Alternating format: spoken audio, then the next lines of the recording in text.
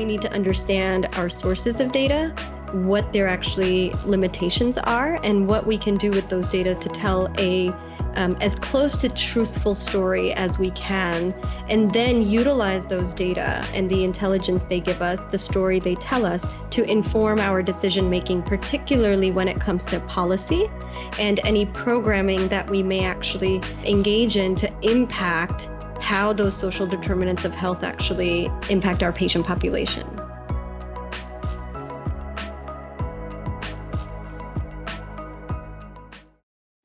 Welcome to the Pharmacy Quality Solutions Quality Corner Show, where we believe that quality measurement leads to better outcomes. Let us become your go-to source for all things related to quality and medication use in healthcare. We will hit on trending health topics as they relate to performance measurements and find common ground for payers and practitioners. We will discuss how the Equip platform can help you with your performance goals, and we will also make sure to keep you up to date on pharmacy quality news. So buckle up and put your thinking cap on. The Quality Corner Show starts now.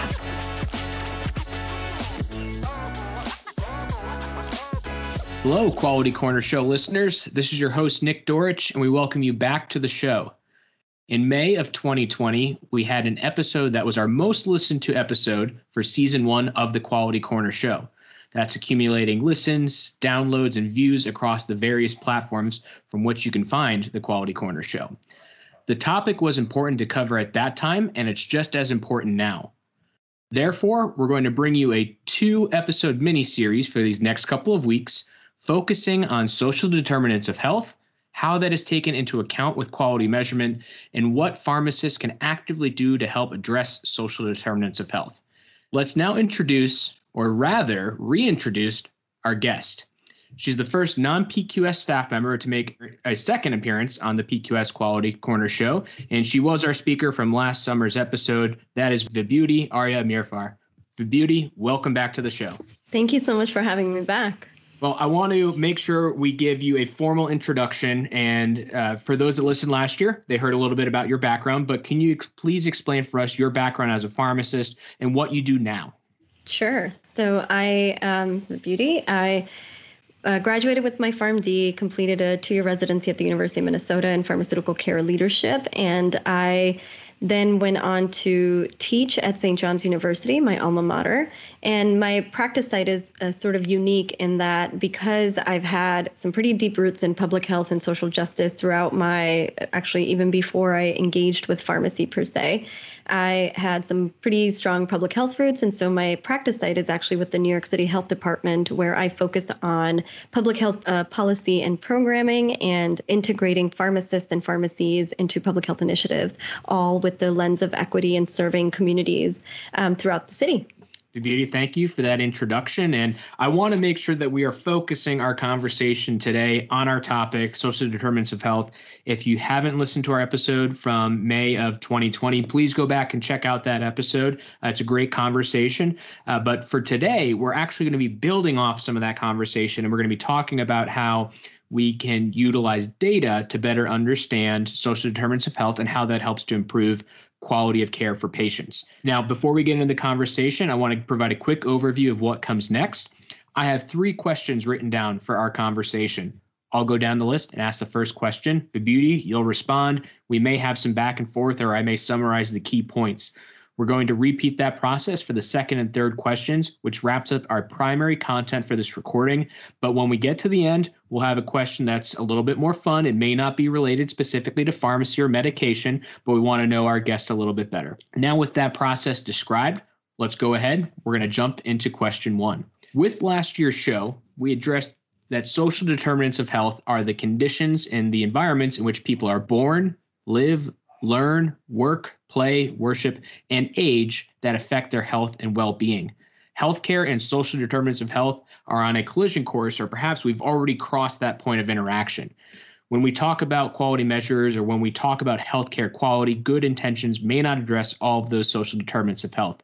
Vibhuti, my question for you to get us started, how do we better understand social determinants of health through data? Great question. So I think the initial sort of what I'll start out with is really understanding what I credit my public health degree to give me a deeper understanding for is really to understand data in how they tell a story, right? So data are just data, and they sort of turn into intelligence when we analyze them and when we understand their limitations and what they're actually trying to tell us. So I would suggest that, no data is actually better than having bad data, right? So we don't want data that are going to lead us down what we think is a data-informed or data-driven decision path, but that actually may tell us either part of the story that then we fill in the rest of it with assumptions, or they just sort of tell us a bad story and or something that actually is untrue and that we take to be the truth and then make decisions accordingly. So we really do have to focus on data so we can make better decisions. And, then you go back and look at data to measure impact or ensure that you actually have done something that has been positively impactful, or understand how we could do things better, right, in quality. I think that what's really important to understand is that we have to be very thoughtful and invite expertise, so to speak, who are involved and engaged, who can speak that language, because you need to make sure we have people who know how to clean the data, know what it actually says and what it doesn't say. Just like anything, for example, with, a good journal club when we're teaching our students, for example, or even practitioners, right, that every study has its limitations, and we have to ensure that we don't just take studies and blow them out of proportion, for example, and critically analyze them and critically examine them so that we can understand what we need to glean from it and what we don't. Similarly, data also have their limitations. Everything has its limitations. And so if we don't actually invite ourselves to have a critique of those data, what are they telling us? Where are the data sources coming from? What are we actually getting? What story can we tell? Is there part of a story that we're misrepresenting and or leaving out? Those are really critical questions to ask, particularly when it relates to social determinants, because I think a lot of people assume a lot of things about social determinants, and some of it is portrayed in a way that sort of confirms that, right? So we enter into the world of confirmatory bias when we're looking at certain data that confirm what we already think. And so it's really important for us to understand where those data sources are, right? Why are we even interested in those data? Where are we getting them? What are they telling us? And what do we know about their limitations? If we can understand that, similar to, for example, in epidemiology, right? When you're designing a study, you have to understand how you're going to be evaluating something just in the beginning as you're starting to plan it, right? Because then it aligns and it helps us understand that we have, for example, data points or information coming in that we're going to be able to utilize at the end to measure impact or measure performance. Similarly, with data, we have to know right off the bat what those sources are, what they're telling us, what the limitations are. And I know I'm beating this drum again and again and again because it's really important so that we can clean that stuff up, so to speak.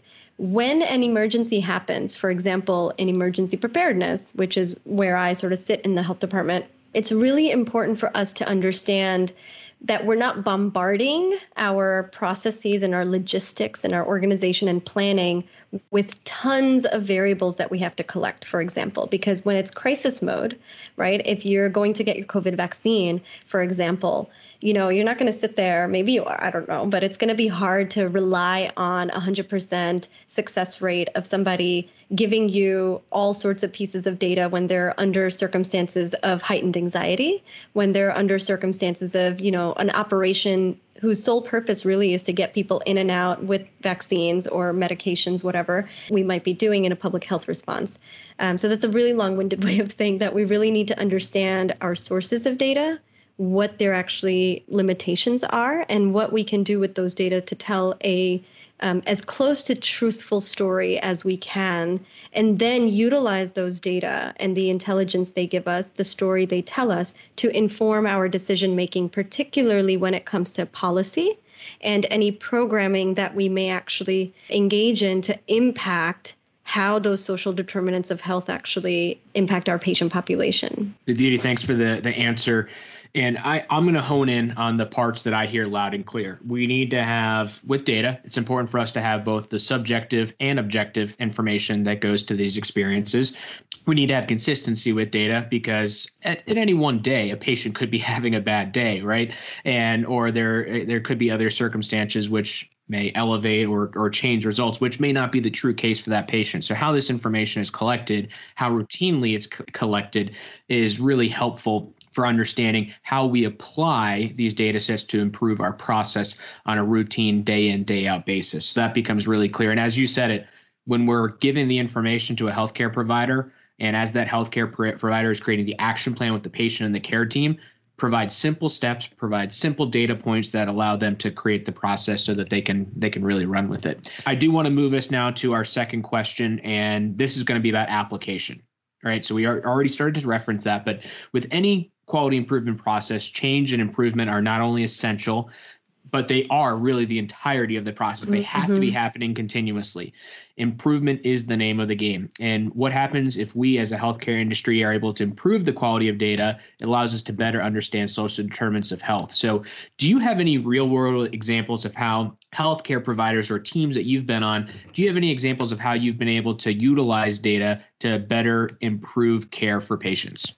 Yeah, great question. Again, I think that one of the important things there is to understand how data are utilized, right? So we use data to, again, make our case essentially. For us in public health, we're really focused on two things, I would say major. One is the application of those data on a one-on-one sort of zip code, right, in our patient sort of scenario. There are a lot of things that aggregate data can tell you, trends, things that are happening in a community on a level that's a little bit higher level thinking, right? That can show us what an aggregate impact may look like, for example. But when you apply it to your patient situation, particularly when it comes to social determinants, we have to be very careful in how we're utilizing those data. It gives us sort of a little bit of a guideline in terms of how we can apply it to our patients. But it also tells us that here's maybe the trend lines that we're looking at, but my patient's situation in their own social determinants, right, where they live, where they work, eat, play, worship, age, all of those situations can actually inform me to say, okay, for my patient, how do I approach what I want the priority to be when it comes to their care, when it comes to their treatment, when it comes to their decision making? And that's a lot of where shared decision making can happen. And the other thing I would say is to also inform policy, right? Because there are assumptions that we make about the landscape of our communities, and there are assumptions that we make about how accessible even policy decisions and or things that we make mandatory or whatever may impact our small communities, our small businesses, et cetera. If we don't have an appreciation of our landscape of our community, it's going to be really difficult for us to apply those data in a very useful way because we're thinking about it more utopian rather than what actually is happening in our communities. One of the ways I would say, there are two things that I would say that we need to think about. One is, particularly in pharmacy, while we are seeing a little bit more of an interest, we haven't seen as much utility of, for example, ArcGIS, which is a program that looks at geospatial data, right? So we also say that, for example, pharmacists are the most accessible healthcare professional in the community. And while I'd argue that that might be true in some cases, I think what we're really saying is that pharmacies as a place are accessible. I'm not sure how much pharmacists might actually be accessible as the professional we can turn to in a community, right? That all depends on the setting, et cetera. But I do think that it's really important for us to think about what the landscape of pharmacy actually looks like. So, for example, in New York City, one of the things that I think most people across the country, when they think about pharmacists and supply chain, for example, in pharmacies, think is, well, I think that there are a lot of chains across our jurisdictions or our areas, and we need to sort of tap into those chains and think about how we can integrate pharmacists right into public health initiatives. When we mapped our pharmacy, so we got data from the state board, we had multiple partners, we sort of did this huge project, we mapped them all out, we classified them, et cetera. And what we found was quite startling to say that about 72% of all the pharmacies, so almost 3/4 of all pharmacies across New York City are actually independently owned, which is a mind-blowing statistic for many, because I think the assumption was independents are going out of business, chains are really, sort of taken over. And what was actually more interesting is that 91% of all the pharmacies in high poverty areas were actually independently owned, right? So the patients who we're actually trying to reach through some of these initiatives to improve quality of care, to improve social service access, to improve policies, even when it comes to access to care, and improve social determinants of health and how they're impacting our patients, we really need to understand our community partners. And so that really changed the way that we framed what our community partners look like, who we reach, who we tap into in those communities to actually reach our patients. And I think the other thing we need to also think about is we don't necessarily need new streams of data all the time, right? So one of the projects that I engaged in, it was the MIT had a hacking racism challenge last year, and I led a team and pitched this idea about actually utilizing geospatial data. My friend Adrienne Simmons, who you will have on a future podcast, it was part of our team, and we were the pharmacists there in that team, and it was really great because what we pitched was, we don't necessarily need new data, but we need to link existing data and make sense of the comprehensive story that these data tell and the perspective they bring to policy decisions. I think a lot of times data exists in silos, and we know what healthcare provider data looks like, for example, or disease burden data. And perhaps more of the social work, right, social sciences, social community data understand who the faith-based organizations are that have a lot of influence in communities, where the community organizations are, for example. And our idea was that what we want to do is link those data so they can tell a better, more comprehensive story that actually can then tell us where the needs are for access, where the needs are, for example, for COVID testing or COVID vaccines, right? Like, it's important for us to understand how we can very specifically link existing data sources to create a more comprehensive picture, and then utilize those data, because we want to be making data-driven decisions when it comes to programs that we create and programs that we frankly invest into, right? Manpower and grants, et cetera, and resources, but also the policy decisions that we make, advocacy work that we do to help improve access to care, access to social services, access to all sorts of different resources, and resource allocation, frankly, in the areas in our communities that need us the most. Vibhuti, thanks for the review, and I love hearing about the hackathon. It's a great example of how pharmacist involvement with other programs or non-traditional opportunities can really go to showcase value of them as part of a healthcare new idea generation. The landscapes particularly. Oh, go ahead. Sorry, no, I was going to say I should probably mention that we actually won. That was pretty cool. We did win with this idea. Yeah, and again, it's about sustainability, right? It's not about sort of creating these little blips on the map, but it's really about sustainability and creating ways that we can partner with perhaps what you said, like, non-traditional avenues where pharmacists can get engaged in. We harp on the fact that pharmacists are a part of their community, and, across the U.S. and globally, it is true. They serve even generations of families. And so we have to think about ways to leverage that relationship and that community connection to really see them as unique partners that can actually drive sustainable, innovative methodology where we can utilize data to drive, our programs and our policies. One of the things that we did was we actually layered social determinants data onto pharmacy data in New York City. So then you could actually tell, for example, if you had high disease burden, let's say HIV burden in this specific area,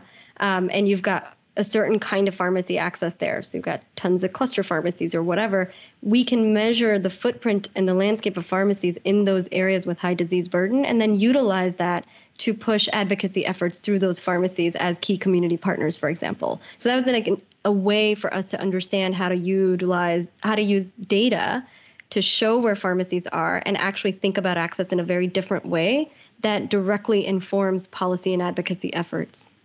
Yeah, the location and landscape is an important part. And I think even just for myself as an example, where I live in Durham, North Carolina, my house now versus the apartment that I lived in previously, if you looked at and tried to identify the number of pharmacies that are in, let's say, a 3-mile radius from where you live, those locations may have the same access to a pharmacy location, but access to the pharmacist or the healthcare providers may be different based on when those pharmacies are open.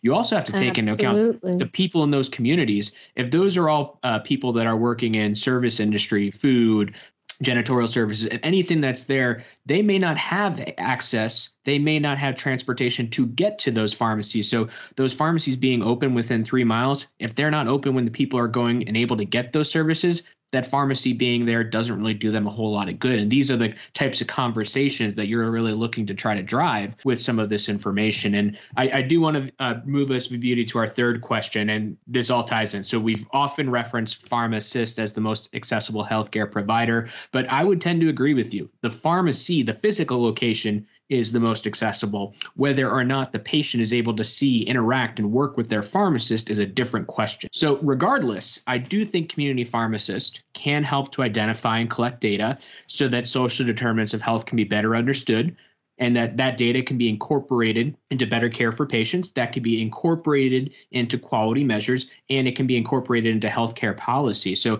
I'd like to hear from you. I mean, what's your perspective on this? What do we need to be doing as a community pharmacy industry, as a pharmacy profession, so that we're improving this accessibility for data? Excellent. And you're right on it. Actually, your example about the 3 miles is exactly the kind of application for these aggregate data, right? Because it doesn't matter unless we understand what's actually happening with our patient population and what their individual access looks like. I will say, I think that partnering and branching out a lot of times, and, we love our profession, but we tend to keep speaking to ourselves. And I think that it's really important for us to change the audience up a little bit. I am a big proponent of patient advocacy, pharmacists getting on consumer boards, patient advocacy boards, getting involved in their local communities to understand those stories a little bit better. I think that it's really also important for pharmacists to partner with local health agencies, for example, and champions within their communities. So civic groups, right? So what I'm talking about is a little bit more of a civic engagement where I do see healthcare as part of that. And I think that part of what we need to be doing as pharmacists, I know that there's a big push for understanding how we can screen for social determinants of health, for example, which I would argue quite possibly is a vital component of what pharmacists can do in a community. However, I also understand the challenge with payment reform models and currently how the viability of those, models are currently that may not support pharmacists from actually doing all those services. I think that one thing that we really need to take charge, so two things I would say. One is partnering outside of pharmacy, so local health agency, community-based organizations, thinking about champions in the communities pharmacists can actually engage in. And again, civic engagement is important and part of that. The other thing also is to really clarify a lot of what we're talking about with payment reform models. I think a lot of times the public, and actually many pharmacists, see it as a compensation for the pharmacist type of conversation. Pharmacists, frankly, make good money still. And I understand there are lots of challenges. But when pharmacists are working in a community, regardless of all the challenges, I think that they're still pretty well compensated in the eyes of the public. And so when we say we need, better payment for screening for social health, it perhaps unintentionally and easily misunderstood, it cries out, I want more money. And I think that there's less sympathy there that, the profession's going to get. I think that if we're truly talking about the payment models themselves of the business to support and sustain pharmacist services, cognitive services that go beyond dispensing, I think we need to be very clear and unified across that front. So I do think that there's the partnership and the education and conversation with the external partners and really clarifying what payment reform means is really important. Yeah, that's a great point, Vibhuti. It becomes important as well because the expectations for the patient are important here, right? Patients are trying to work through a confusing healthcare system, and having another healthcare provider that can provide these services, that's useful, but it's important for them to know how that is coordinated with their primary care provider. And when the patient is paying for that service, what is that getting them? So that becomes a really key detail here as we work through the healthcare system. Sorry, and I think that conversation needs to happen more and more about the payment and what it means to have access, right? So I've got, for example, students who are like my, supervising pharmacist discourages me every time I try to look for like discount codes for patients, for example, to try to help them afford their medication a little bit better, but I know it's complex, and I know, and me, I'm always like move from the binary, either this or that, to the both and, right? That embraces that complexity. But I do think that unless we talk about it and talk about those various perspectives and not shut them down, we're not going to achieve that sort of well-informed data-driven discussion because we're not inviting those perspectives to the table, which increases the importance, I would say, and how imperative it is for us to invite patient advocacy to the table, right? Patient groups, patient voices, and really think about, I mean, at the end of the day, all of us have been patients or care for our families who are patients in the healthcare system. And I think that we do need to hold that as a priority because these are people that we're serving, not just numbers and prescriptions, but their stories, their narratives, and their access is critically important, as is to all our families. It's also important to all our patients, and it's important for us to participate in a very communal way with that and to actually impact positively. It's a great point, Vibhuti. I had a mentor of mine that once described to me that if you can't describe something in 60 seconds, you're losing the argument. And I think that's a really key point. If you talk to any family members or friends who aren't in healthcare, who aren't in pharmacy, it becomes very difficult for them to understand, what a pharmacist does now versus what we're trying to do when we talk about provider status and payment reform. So there's still a lot of fine tuning there. It doesn't, and to be clear, the intricacies of it does not invalidate the argument of pharmacy to make these changes or how we can better improve care. It just means that we need to work a little bit better on making that message clear and concise for everyone involved. 100%. Yep. All right. Well, Vibhuti, I do want to thank you again, or thank you for joining today's conversation. It was a pleasure to have you back on the show, and I'm excited to see you return for the Quality Corner show. And I'll be interested to find out if this episode tops our views, listens, and downloads when comparing to our episode where you were featured for episode 1. It's a tall task, but you set the record for season 1. Let's see if season 2 can be even better. I really appreciate it because last time we had just addressed simply what are social determinants of health. Why does it matter? So I was glad to have you back. And at the end of that episode last year, we gave the tease that we'd come back to the topic and talk about it from a data perspective. We achieved that today. I assume at some point here in the future that we'll have you back and we can go further and more into this conversation and this topic. We are going to be speaking about social determinants of health next week with Adrienne Simmons. As you mentioned, I'm very much looking forward to having her on the show. But Vibhuti, before we wrap up, I do have a final question for you, and it's always one that's a little bit fun, a little bit exciting, perhaps not specifically related to pharmacy, but it may have application to pharmacy and healthcare. And it is well established, very well established, that you are a big fan of Hamilton, the musical. You might be the biggest fan that I know personally. And I would like to understand what makes you love that piece of that. It's art, right? And what makes you love that art? What lessons or themes do you think about or do you apply from that story that comes into everyday practice for you as a healthcare provider? You can't control who lives, who dies, who tells your story. I can talk about this for hours. No, I love Hamilton. Yes, thank you very much. There's a lot. I think that, I'm going to rattle off a list saying, dare I venture to say, Lin-Manuel Miranda may be the Shakespeare of our times. Dare I say that I was ecstatic to see a huge people of color cast.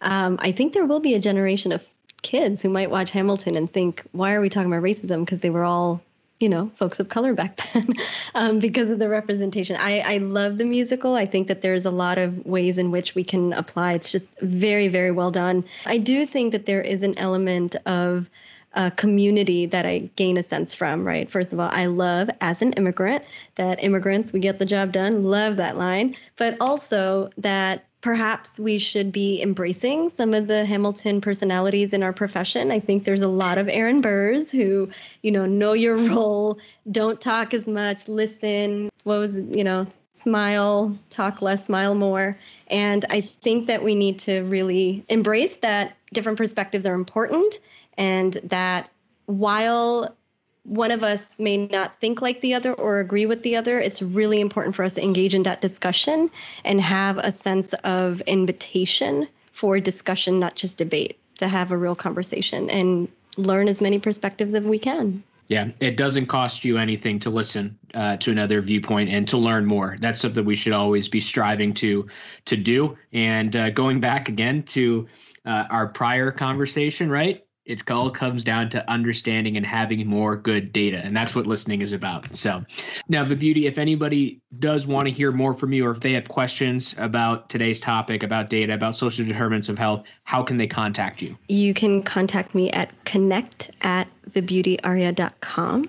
VIBHUTIARYA.com, or you can follow me on Twitter or LinkedIn. Happy to connect with as many perspectives as I can.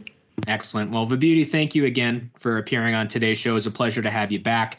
And with that, we have now officially finished our content for today's episode. Remember, it was mentioned at the top of the show that this would be a mini series related to social determinants of health and data. Next week, we are going to be talking a little bit more specifically about how this relates to some specific disease states and medication treatment plans. We're going to be introducing Adrienne Simmons for our audience, and I really look forward to the opportunity for you all to meet her. Now, before we close, I want to make sure you, our listening audience, subscribe to our podcast, and if you have a question or topic, please let us know. You can contact us by DMing us directly on Twitter at Pharmacy Quality, and or you can contact us at info@pharmacyquality.com. Now, before I go here, Vibhuti, going to bring you back in for final notes. I just want to say thank you so much for furthering the conversation on social determinants and looking at different aspects of it. So thank you for having me. Thank you for engaging. And yeah, let's keep talking. That's an easy enough request to follow. So we'll keep the conversation going. We'll keep the work going, and we look forward to more engagement. Now, with that, for you, our listening audience, I appreciate you listening to the Quality Corner show. And there is one final message from the PQS team. The Pharmacy Quality Solutions Quality Corner show has a request for you. Our goal is to spread the word about how quality measurement can help improve health outcomes, and we need your help in sharing this podcast to friends and colleagues in the healthcare industry. We also want you to provide feedback, ask us questions, and suggest health topics you'd like to see covered. If you are a health expert and you want to contribute to the show or even talk on the show, please contact us. You can email info@pharmacyquality.com. Let us know what is on your mind, what we can address, so that you are fully informed. We want you to be able to provide the best care for your patients and members, and we wish all of you listeners out there well.